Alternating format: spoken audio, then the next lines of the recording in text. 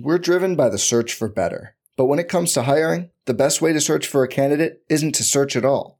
Don't search, match with Indeed. Indeed is your matching and hiring platform with over 350 million global monthly visitors, according to Indeed data, and a matching engine that helps you find quality candidates fast. Leveraging over 140 million qualifications and preferences every day, Indeed's matching engine is constantly learning from your preferences. Join more than 3.5 million businesses worldwide that use Indeed to hire great talent fast. And listeners of this show will get a $75 sponsored job credit to get your jobs more visibility at Indeed.com/Blue Wire. Just go to Indeed.com/Blue Wire right now and support our show by saying you heard about Indeed on this podcast. Indeed.com/Blue Wire. Terms and conditions apply.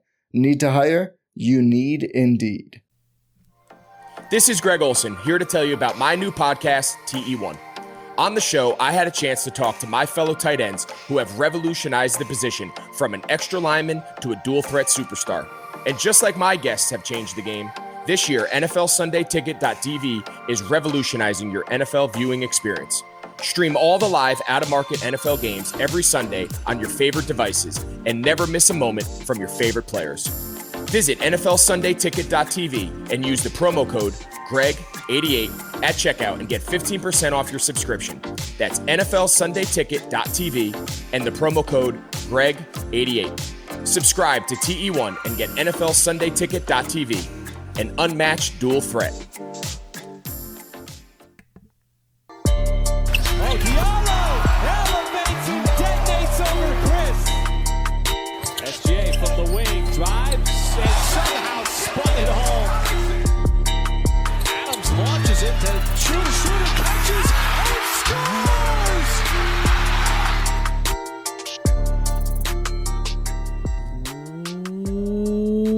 Welcome to the Uncontested Post-Game Playoff Podcast Edition.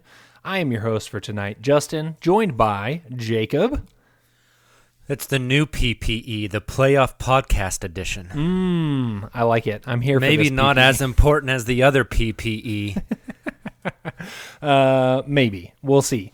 Oklahoma City falls to the Houston Rockets, 111-98. Before we dive into that just tremendous game, we are proudly part of the Blue Wire Podcast Network and the official podcast of BoomtownHoops.com. If you don't already, be sure to subscribe wherever you get your podcasts. And leave us a 5-star rating.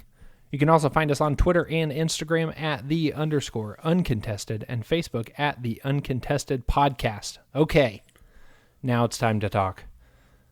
Thunder lose again, down 0-2 in the series to the Rockets. This is where we'd normally say, at least they get to go back home to Oklahoma City, but they don't. How are you feeling? I mean, it's an 0-2 That about sums hole. it up. We know this team isn't going to be around long as far as next year I think this team will look drastically different. We know they're playing with house money. We know they, quote, we weren't supposed to be here, 0.2%, yada, yada, yada. But it just sucks whenever you watch a team you enjoy lose. And it really sucks when you watch them lose the way they lost today. Like, game one sucked, but they just got their asses beat from the word go. Yeah. Tonight, they lost because they played good, and then they just had this really shitty stretch that just tanked them. And it's really frustrating to see guys like Lou Dort come in and be awesome, to see Shai Gilgeous-Alexander show what kind of a star he can be and go off for 30 in the playoffs on better than 50% shooting, and then still see them lose because of the reasons why they lost. So for those who maybe didn't get to see the game or see the whole game, this one went a little bit differently than the first game. Like Jacob mentioned, the first game kind of a wire-to-wire butt-kicking by the Rockets. This game was close for most of the game until the fourth quarter. Actually, if we back up to the third quarter, Oklahoma City went on a really, really rough stretch to start the third. They scored 2 points in the first 7 minutes of the third quarter, while the Rockets scored 16. Not ideal team could have folded, but we saw a little bit of the Thunder fighting spirit, and they went on an 11-0 run of their own, and they actually were up 1 point heading into the fourth. The problem was they started the fourth quarter exactly like they started the third, but they didn't have the 11-0 run to back it up. So they start the fourth quarter losing a 15-2 run to the Rockets, and that was pretty much it. James Harden came back in. Most of that run was with Harden on the bench, which is not ideal. Harden came in, had Dennis Schroeder on him, and Schroeder was not able to contain James Harden like Lou Dort had, and that was pretty much all she wrote. So to your point, Jacob, Oklahoma City was in this game and in a position to win this game and even the series up until, a few minutes into the fourth quarter. And then it was just a terrible string of basketball on both ends of the floor that led to them ultimately losing by a fairly wide margin.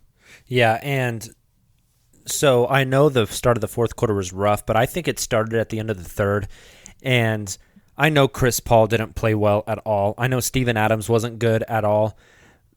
But the guy running the show at the end of the third and the beginning of the fourth, who made tons of just boneheaded plays, bad shots, turnovers, poor passes, and bad defense, was Dennis Schroeder. He was just bad. Man. Like, I know the plus minus for Chris Paul is like eye-popping. Same thing with Steven Adams. Like, I get it.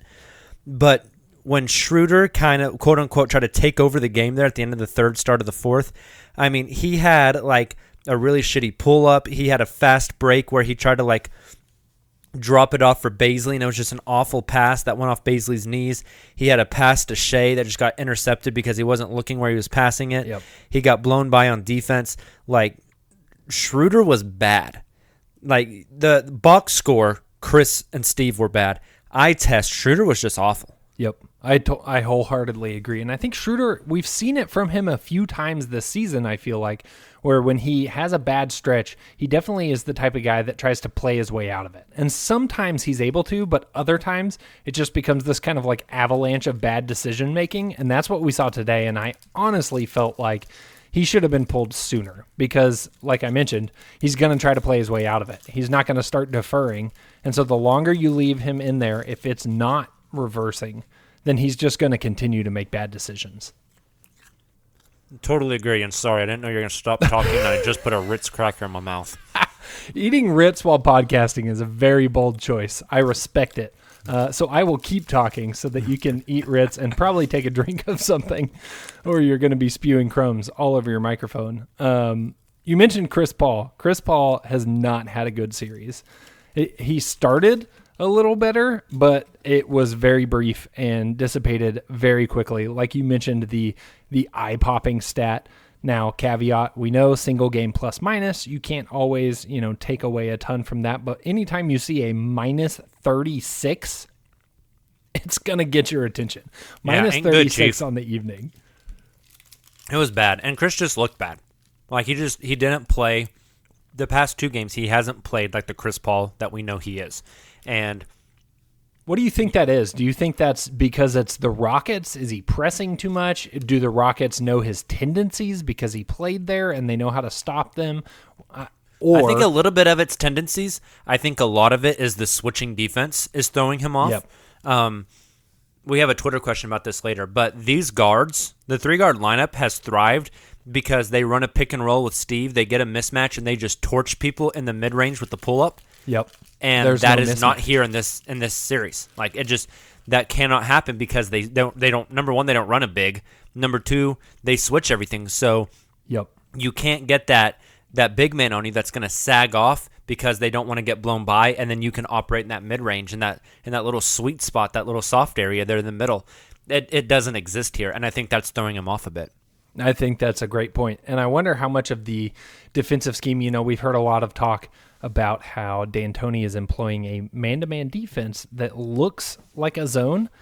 And it's an interesting concept, and I wonder if some of that comes from intel of when he coached Chris. Like, is there something there that he knows is going to be an advantage against Chris Paul specifically when he's leading this team, that he feels like that defensive setup is going to frustrate him more than something else? It's definitely something interesting to consider. It doesn't feel emotionally based, like we're so used to seeing with Russell Westbrook, where when he plays certain teams or certain players, it becomes like a head game a little bit. It doesn't feel like that. It definitely feels much more strategic. But regardless of whether it's mental or strategic, Chris Paul has absolutely struggled. And you mentioned the 3-point guard lineup. We've talked about Schroeder. We've talked about CP3. Both of them not playing well. On the other hand, tonight, Shai Gilgeous-Alexander did play well. Well is an understatement, Justin. He had a really rough first game. I actually saw some SGA slander on Thunder Twitter, which probably one of the first times we've seen that this season. But tonight, he came back with a vengeance. 31 points on 9 of 17 shooting. Yeah, 31 on 17 shots is ridiculous. Yeah. 10 of 11 from the line. Added on 6 rebounds and 2 assists and 1 steal for good measure. Yep, only 1 turnover and a +7 on the night. 3 of 7 shooting from 3 as well. He was way more aggressive. He got to his spots. He forced the issue. We're seeing him draw more and more fouls, which is encouraging. Yeah.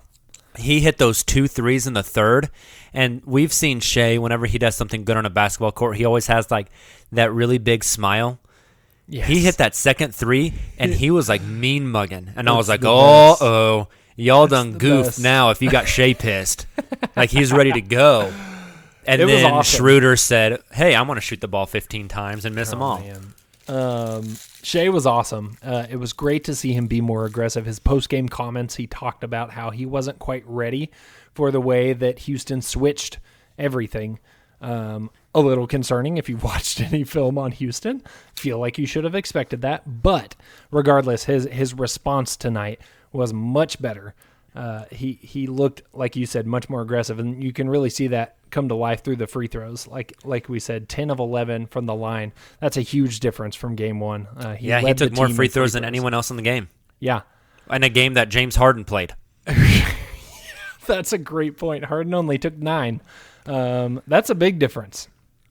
Yeah, and so, I mean, I could not be more happy with Shai's performance. There were times tonight, I don't know if this is a hot take, Justin, because everybody talks about how Shai is so good. He's got this potential to be this all-defensive player. I think he's been pretty below average defensively all year. I don't think that's hot. And I think he was very below average to bad in game one. But tonight, there were some plays where he really dug in and he moved his feet and cut his man off, Eric Gordon, and played, I think, a lot better defense tonight. I think he's still too slender and people just bully him whenever they get going downhill, guys like Eric Gordon. But I thought he did pretty fine tonight defensively. There were some bright spots, so that was good to see. I agree. I mean, Eric Gordon, 6 of 20 for 15 points. So I thought he was Shai, maybe the only one that you could say yikes to his stat line for the Rockets. I mean, Shai was absolutely awesome. You can't ask for anything more. To drop 31, 6 and 2 in a playoff game. I mean, I'm very excited about how he played. Let's talk about defense for a moment, since you brought it up. Huge improvement overall for the Thunder in that regard. They, compared to game one, they looked like they were closing out sharper. They were getting to the shooter quicker. That doesn't mean the Rockets didn't have some open looks. They're the Rockets. They're always going to get some open looks. But I thought overall the Thunder defense was better. And we talked about this a little bit on our halftime Periscope, where we talked about it was obvious the Thunder strategy was to pack the paint, not allow Houston to get easy looks at the basket and make them beat you from 3. That strategy looked a little suspect in the first quarter, where Houston made all their threes, basically. But the second quarter, things evened out a little bit. They missed almost all of their threes in the second quarter. And the strategy, I think, worked for the most part until, like you talked about, the Dennis Schroeder experiment in the late third to early fourth quarter, where we talked about his bad decision-making on offense, but his defense was equally as bad. He could do nothing on James Harden, and that really kind of was the catalyst that made the plan fall apart. But overall, I thought the defense was an improvement. Yeah, no, Houston shoots 34% from 3 tonight. on freaking 56 3-point attempts in the game, which is incredible. Wild. They made 19 of 56. The Thunder made 11 of 32. About the same percentage, but Oklahoma City got outscored by, 24 points from the 3-point line. That's pretty massive. Yeah. Speaking on the philosophy, it seems, yes, that they're trying to stop guys from getting to the rim because Houston just killed Oklahoma City on driving to the rim and kicking out. But tonight, they were much better this afternoon, whatever it was, at whenever Houston got into the lane and kicked out. The Thunder were much more aggressive on closing out on those shooters and then making them swing it, and then that just buys a couple of seconds for the next defender to rotate over and then the next guy to rotate over. And that defense is hard to play because you have to work your ass off so hard. Like, if Harden gets by you, the guy on the weak side has to rotate down. Harden kicks to the weak side. Everybody's got to rotate. Everybody's got to communicate. And if you're just jogging over there, it's a 3, right? You have to go hard every single time, every single rotation, all the way down 1 through 5. And so it's really hard to play that way defensively. I thought they let the ball get a little ahead of them in the first quarter, and Houston was just splashing threes. And then after that, though, I mean, like you said, the strategy worked. I think that's the way the Thunder want to play defense against Houston. The only thing I wonder, I saw at least 3 separate times where somebody was guarding a wing on the perimeter. That wing would drive, and Steven does not have quick enough feet to rotate in to step in front of the guy driving. He instead just kind of leans and reaches. And that puts Steven off balance and out of position, and it doesn't stop the driver. So I wonder if we're going to see a little bit of an adjustment as far as going a little bit smaller at times and allowing the Thunder to be able to switch a lot as well. I like that. That's an interesting strategy. You're using a little bit of Houston's game plan against them with their lineup versatility. I think you feel okay with switching because, you're not going to get the drastic mismatches of bigs on guards and things like that because they don't have that drastic difference in their lineup. They're all pretty much wings. So you can kind of employ that same strategy. You mentioned Steven Adams, and I want to talk briefly about his health because he seemed kind of gimpy. Did you get that impression? He went too? down. He went down in that first half and came back up, and you could just see he was limping. Yeah. And after that, just wasn't running right. Just didn't look great. And it makes me wonder, are we ever going to get a healthy Steven Adams in a playoff series ever again? Or ever, I guess. But I hope it's maybe not you'll see a a healthy long-term. maybe you'll see a healthy Steven Adams next year in the playoffs whenever he's playing for like the Boston Celtics. That would fit the trend. It concerned me a little bit. You hope that he can rebound and be ready, especially with the shorter layoffs between games. This is typically where you'd have a couple nights off because you'd be traveling.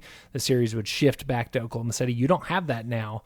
And so Oklahoma City plays again on Saturday. They get a day off and then they're right back at it. So you hope that anytime there's an injury like that they can recover quickly and won't have to miss an extended period of time. Yeah.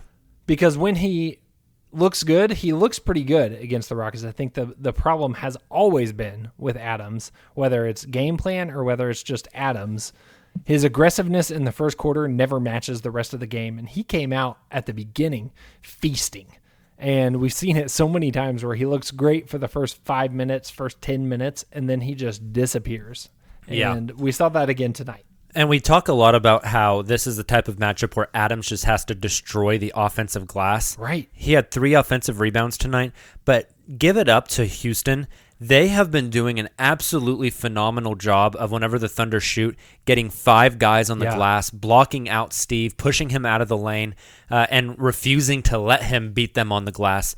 And it's not like, oh, Steve just needs to try harder. It's the model of what Houston is doing, sending all those guys to rebound, and they're doing a really good job at it. Yep. Every time the ball came off the rim, there was just a swarm of red jerseys. Yep. So they're definitely making up for their lack of size with a increase in quantity of bodies. I also want to talk about, on the flip side of the ball, the offensive movement. This is something that has really stood out the last 2 games. It looks like the KD and Russ, KD and Paul, or Russ and Paul George, pick your duo. It looks like the offenses that Thunder fans are so scarred by, where you have one person dancing around and everybody else standing around, and not a lot is happening. The problem is this team doesn't have Russell Westbrook. This team doesn't have Paul George. This team doesn't have Kevin Durant. And so it doesn't work. That schematic can work if you have the star power to overcome it. But the offense has just looked so uncharacteristic. Do you think it's strictly that Houston is switching and they can't get the success in the pick and roll that they're used to, or do you think there's something else? I think it's a lot of that. I really do. And, I thought tonight the movement was better. It wasn't great, but I thought it was definitely better than game one. You especially saw plays where like Shea would get in the paint and then kick out. Yeah. This team does well when they can, just like any NBA team or any basketball team, regardless of level. If you can get the ball into the heart of the defense, it collapses and you kick, and then you can drive off those and whatnot. It's hard. I mean, even whenever they throw the ball down into Adams or into Gallo in a post-up situation or an ISO situation, it's like everyone else just stands. And whenever you just stand there, you are making the defensive job for the other team so much easier. Right. Because they can stand there and just watch the ball. Right. They don't have to worry about you. Where if you're cutting or if you're setting a back screen off ball or something, you're at least making the defense think about multiple things. Right. Too much of these past two games, the Thunder have not made the defense think too much. They're just allowing the defense to sit there and watch the play. Well, and I think that bleeds over into so many facets of the game, not just, defensive help and rotations, but also think about rebounding. If all you're doing is standing right inside the three-point line while your man stands in the corner, you can watch the ball, and as soon as the shot starts to go up, you can crash the board and you're ready and in position. But if that player is moving around, if they're screening, if they're cutting, you might not always be in the best position to get a rebound. So the ripple effects of being stagnant on offense affect every part of the game. And the Thunder have got to do a better job of having all five guys engaged, of making the defense work harder, because if they're not going to be able to get their bread and butter in the pick and roll, then they need to do more to overcome that. And so far, they've not really been able to do that. Definitely. And we've seen this team thrive on cuts. Like Lou Dort always gets backdoor cuts, kind of like what Andre Robertson used to do. We see Shea and Steven had a good give and go backdoor cut chemistry going. They got to get back to more of that. And I would expect to see, again, it got better from game 1 to game 2. I think we'll see it get better again from game 2 to game 3. I wholeheartedly agree. Anything else you want to touch on before we have a brief break? Nope, because I think everything I want to talk about is coming on the other side. Perfect. Sundays are coming back in the NFL. With NFL Sunday Ticket.tv, you can stream every live, out-of-market NFL game every Sunday afternoon on your favorite devices, plus Red Zone and DirecTV Fantasy Zone channels. Never miss your favorite teams and favorite players. No matter where you live, NFL Sunday Ticket.tv is your key to the most glorious Sundays ever. Use the promo code BLUEWIRE at checkout to get 15% off your subscription. That's NFLSundayTicket.tv. Use promo code BLUEWIRE. Sports are coming back, and so are your chances to bet on your favorite teams and events. Major League Baseball is back in action. There's no better place to start wagering than our exclusive partners at BetOnline. Check out all their odds, futures, and prop bets to bet on, all available 24/7. And with the return of sports, BetOnline sat down with former pro players Eddie George, Harold Reynolds, and 7-time NBA champ Robert Horry. See what they had to say on what it's going to be like playing without fans in a series that they're calling Fandemic. Visit betonline.ag for all your odds and up-to-date sports news. And remember to use the promo code BLUEWIRE to receive your next welcome bonus. That's promo code BLUEWIRE. BetOnline, your online wagering experts. All right, I want to get into some questions because Let's do it. I'm tired of making up things to talk about, and you guys are awesome and always send us a ton of questions. I have to start with a question from our boy Manuz 2010. Manuz, I don't know, Manuz. Send us a DM and correct our pronunciation. All the way from Auckland, New Zealand. Question that says, with the high level of play and tight competition in the bubble so far, is it safe to say the eventual NBA champion will not have an asterisk after their title? For context, we've talked about, we and others have talked about, the bubble being what it is and being so strange and not a normal season. Does the eventual champion get a bit of an asterisk next to their name? But seeing how the basketball has been played so far, do you think that there will be an asterisk, or do you think it'll be regarded as, a legitimate title? I think regardless of the competition, some people are always going to say, oh, they were the bubble NBA champs, right? But there's just so many layers to it. Like in the playoff, so the seeding games, obviously all highly competitive because they're all good teams. You get into the playoffs, it's just so different. There's a playoff game every other night instead of once every 2 or 3 nights. There's no home court, so there's really no energy to feed off of. But on the flip side, you're not going into hostile environments. Right. Just so your no travel plays a role in it. There's just so many different facets to it. I mean, I'm going to regard whoever wins the championship as the rightful champion and no asterisk, and they went down to the bubble and they took on this unique situation and won. But I think regardless, there's going to be some people that still come up with excuses. Well, we've heard some talk about, it being a shooter's gym, or even some reports about the rims being kind of soft, things like that if you want to get real nitty gritty, there's so many reasons why this season wasn't normal. But what I think is interesting is, think back to not the same situation at all, but think back to 2011. That season was shortened because of the lockout. That wasn't a normal season. That was LeBron's first title. That was Oklahoma City making the finals. When you talk about those two events, I don't think anybody talks about the fact that season was 66 games. When you actually stop and look back at it, the only time the Thunder ever made the finals was a 66-game season. LeBron finally won his first title in a 66-game season. There's a reason there could be an asterisk there, but I don't feel like it gets brought up a ton. And like I said, not the same situation, but I could see people, poking at it, especially depending on who wins. Yeah. Poking at it in the immediate future, but I think as time goes on, that'll be less of an issue. And at the end of the day, if you got the Larry O.B. in your trophy case, that's all that matters. Yeah, I'm with you. At Lukewarm Take Man asks, can you talk about Billy Ball regular season versus postseason? Seems to me to be the most important and consistent trait of the last few years with the Thunder. Billy hasn't been good in the playoffs. I love Billy Donovan, but in 2016 in that finals run, I mean, he coached a hell of a playoffs. Yeah. And then since then, it hasn't been like that. Nope. And, take tonight, for instance.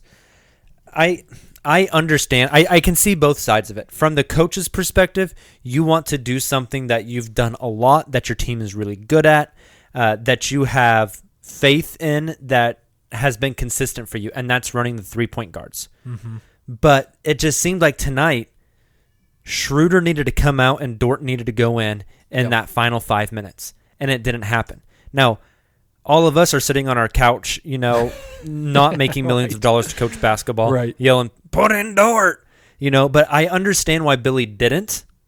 But still, sometimes I think situation forces your hand. And so I wonder if we'll see that change. But things like that, it doesn't seem like the adjustments come as quick.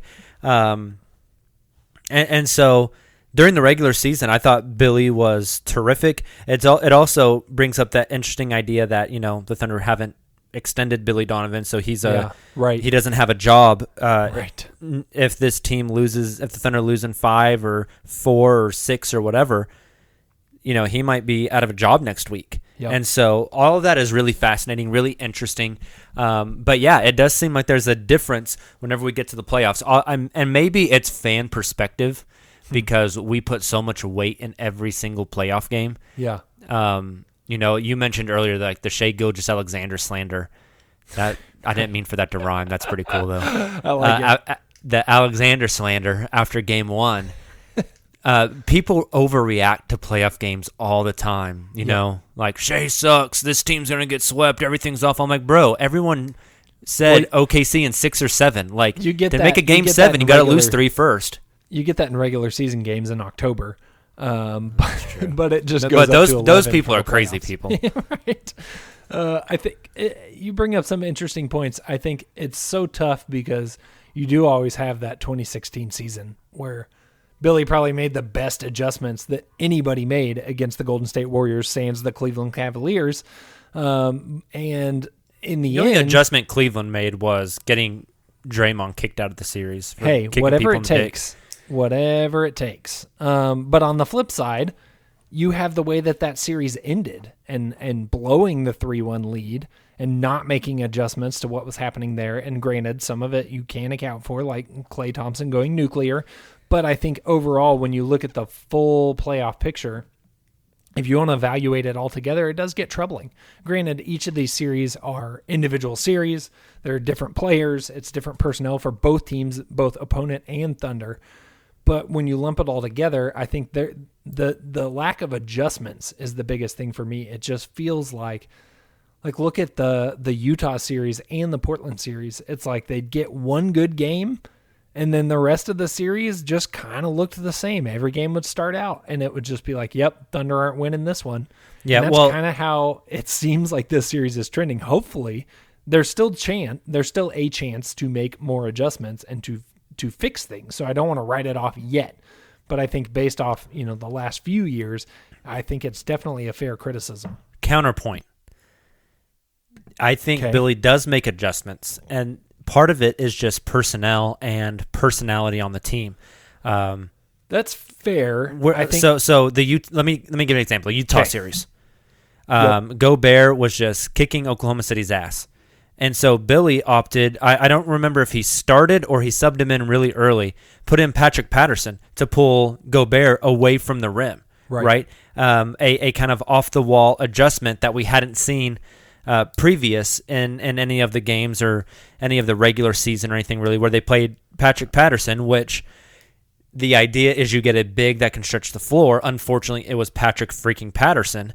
Right. But trying to change up the scheme, So, but then the other part of why the Thunder lost that series was because Russell Westbrook decided that Ricky Rubio was the most offensive person since Osama bin Laden and had to, take it upon himself to get revenge and kind of tank that series for them, Well, that's what I'm saying is, every series has its own nuances. Yeah. Absolutely. Because Portland was a different beast, and so far Houston is a different beast.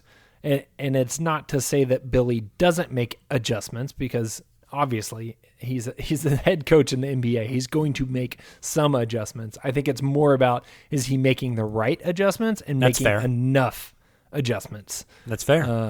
And we'll see. We'll know pretty quick on Saturday whether or not he's made adjustments or not. Part of it is you go with what's worked in the past. You don't want to change things up and throw things up to random in the most important games of the year. You've done this 3-point guard lineup since October, and it's been the most successful lineup in the NBA, and so you want to stick with what works at the same time. So there's a weird balance there, and I get it from a coach's perspective. I don't know if this fits into any other question here, but we're talking specifically about how Dort should have been in. Yeah, I kind of want to see a 4-point guard lineup with Dort, Shai, Chris, Dennis, Dort. Insert your 5: Gallo, Steven, whoever. Dort can guard Rockets with pocket Thunder. Yeah, Dort can guard James Harden. Yeah. Shai's 6'6". You can put Shai on the Robert Covington. You can put Shai on the Jeff Green, whatever. And then your big, whoever you put in, Gallo, Adams, Nerlens, whoever, they guard PJ Tucker. And then everything else is just basically you just switch it. Yeah. And let all 4 of them get out there and run it. Guys who can put the ball on the floor, who can attack the cup. in mismatch situations, etc. I am interested to see if we'll see something like that on Saturday night. That's fascinating. We did have a question that included Dort and his defense from @TQNClap59 asks, would you rather sit a hot Shea for the first 7 minutes of the fourth or sit Dort in favor of our other historically tremendous three-point shooters for some offense? It's a good question. Offense versus defense question. I think I go with the latter here. And Billy said as much after the game that he wanted Shea in earlier, but there was never a stoppage in play, and he and Gallo sat at the scorer's table for like 2 minutes of game time, and Billy didn't want to waste another timeout because he wasted a timeout on the challenge, which he should have challenged earlier whenever Harden bulldozed Lou.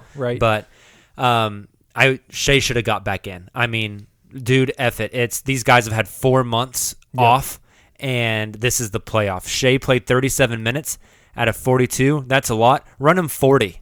I don't care. The dude is 21 years old and just spent 4 months in quarantine not playing NBA basketball. He's ready to go, man. That's right. Yep. I honestly, with this question, couldn't tell if the phrase historically tremendous three-point shooters was supposed to be sarcasm or not. Yeah.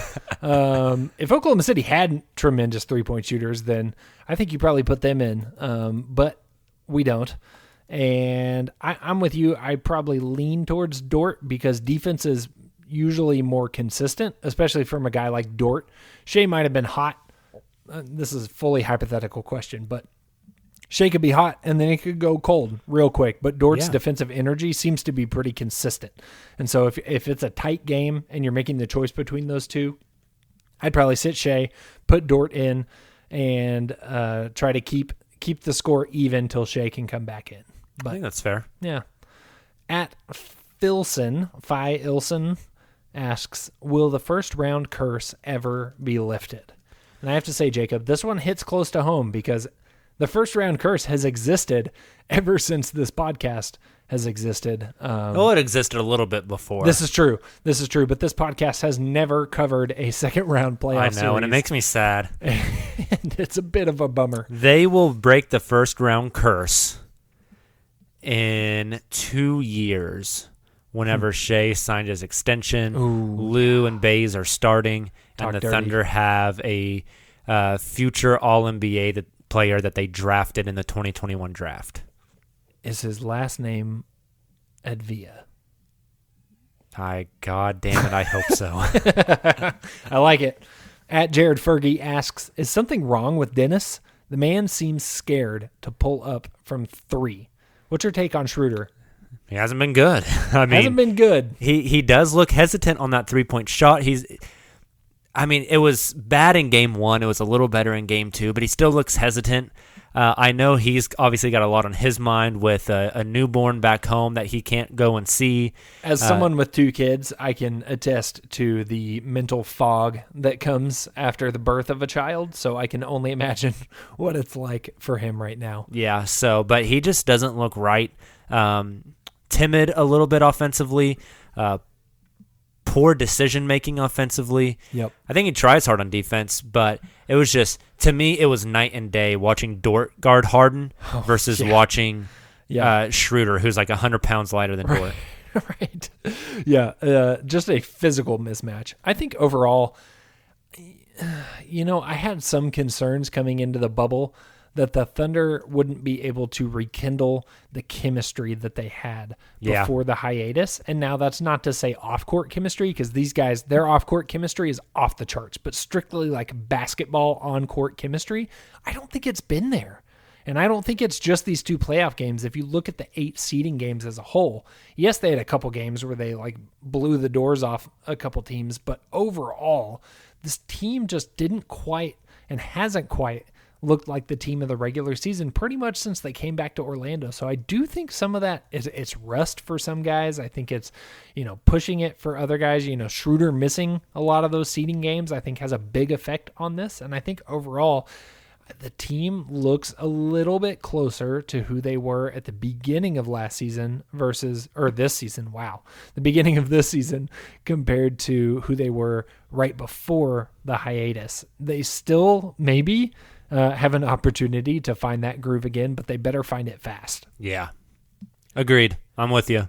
At TRush21, what's up with Steve? I feel like he barely attempted a rebound in the second half. Do we just expect Steve to be hurt for the rest of forever at this point? Yeah, we kind of touched on this. I think part of it is the health that caused it. I think part of it is just the Rockets did a phenomenal job on the defensive glass, preventing Steven from getting offensive rebounds. He started off really aggressive, then he tweaked that leg and he wasn't as aggressive. I think whenever he gets some of those switches, though, and gets his man sealed, they just got to throw it in there. But the Rockets are so good at like baiting you into throwing that ball in the deep post and then jumping that passing lane. They really take you out of what you want to do. And we haven't seen the Rockets this dialed in defensively. Yeah. And when they are, they're scary. Yeah. How much of that do you think changes with Russ? Oh, man. Russ is a freaking animal on the glass, and so that makes it even more worrisome. Yeah, but if you want to point to a Rocket who's most likely to not be locked in on defense on every possession. Yeah, that's the guy. You don't attack Russ on ball. You just have somebody cut back door and you get layups.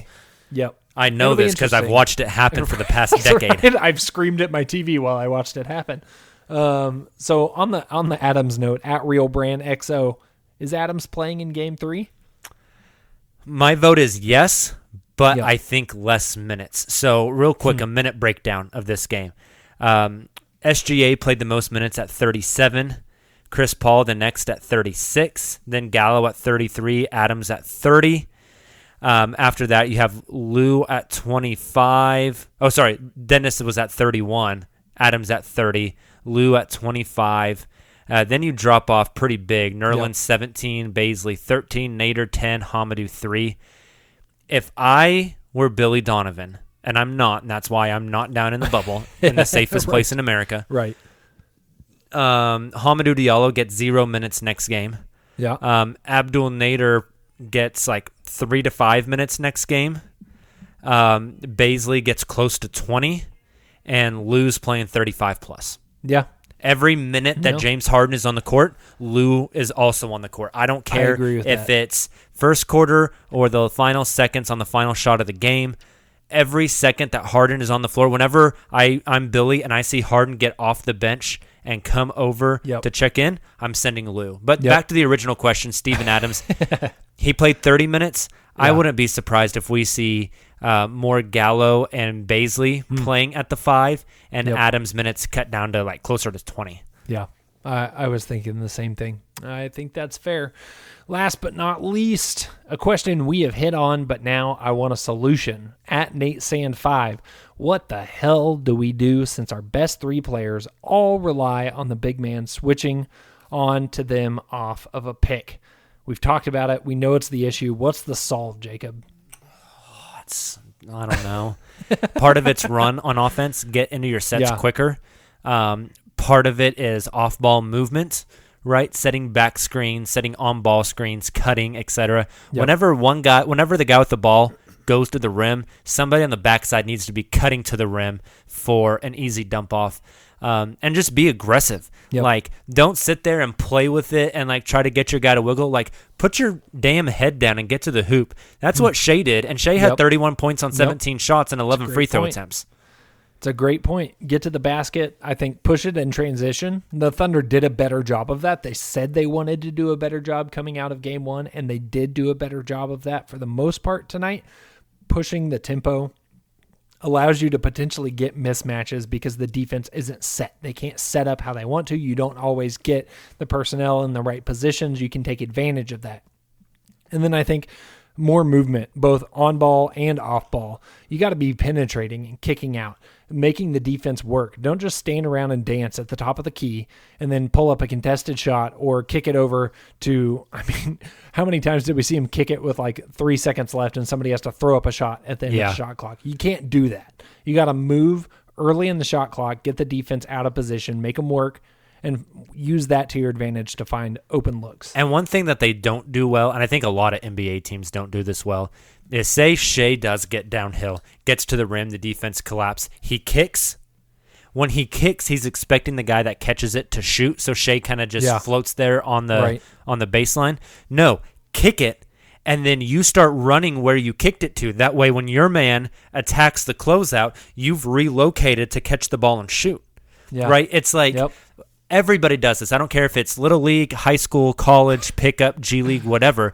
People drive, they pass, and then they just kind of float. Yep. And this is what the Golden State Warriors did that killed everybody. Yeah. Steph would drive, Keep moving. kick, and then he'd relocate to the corner for an open shot. Right? Yep. The play doesn't end. Your involvement in the play doesn't end after you've passed it. You have to continue to move.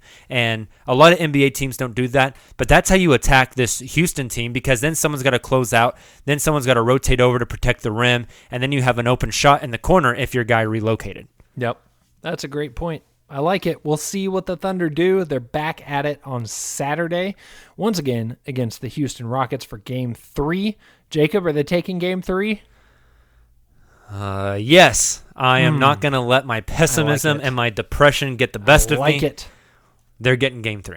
You heard it here first. We'll be back with you on Saturday after that game with another post-game podcast, hopefully covering a win that time. We'll also continue to do our halftime periscopes if you don't already follow us on Twitter so you won't miss that notification. We'll go live, chat a little bit in the middle of the game, all really in the moment and fresh. It's fun. The playoffs are fun.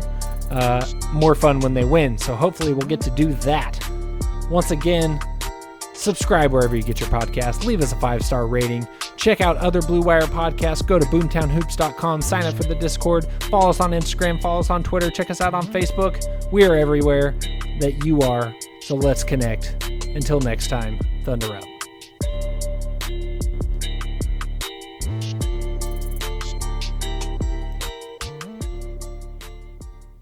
Every fan knows the right player in the right position can be a game changer. Put LifeLock between your identity and identity thieves to monitor and alert you to threats you could miss. Plus, with a U.S.-based restoration specialist on your team, you won't have to face drained accounts, fraudulent loans, or other losses from identity theft alone. All backed by the LifeLock $1 Million Protection Package. Change the game on identity theft. Save up to 25% your first year at LifeLock.com/aware.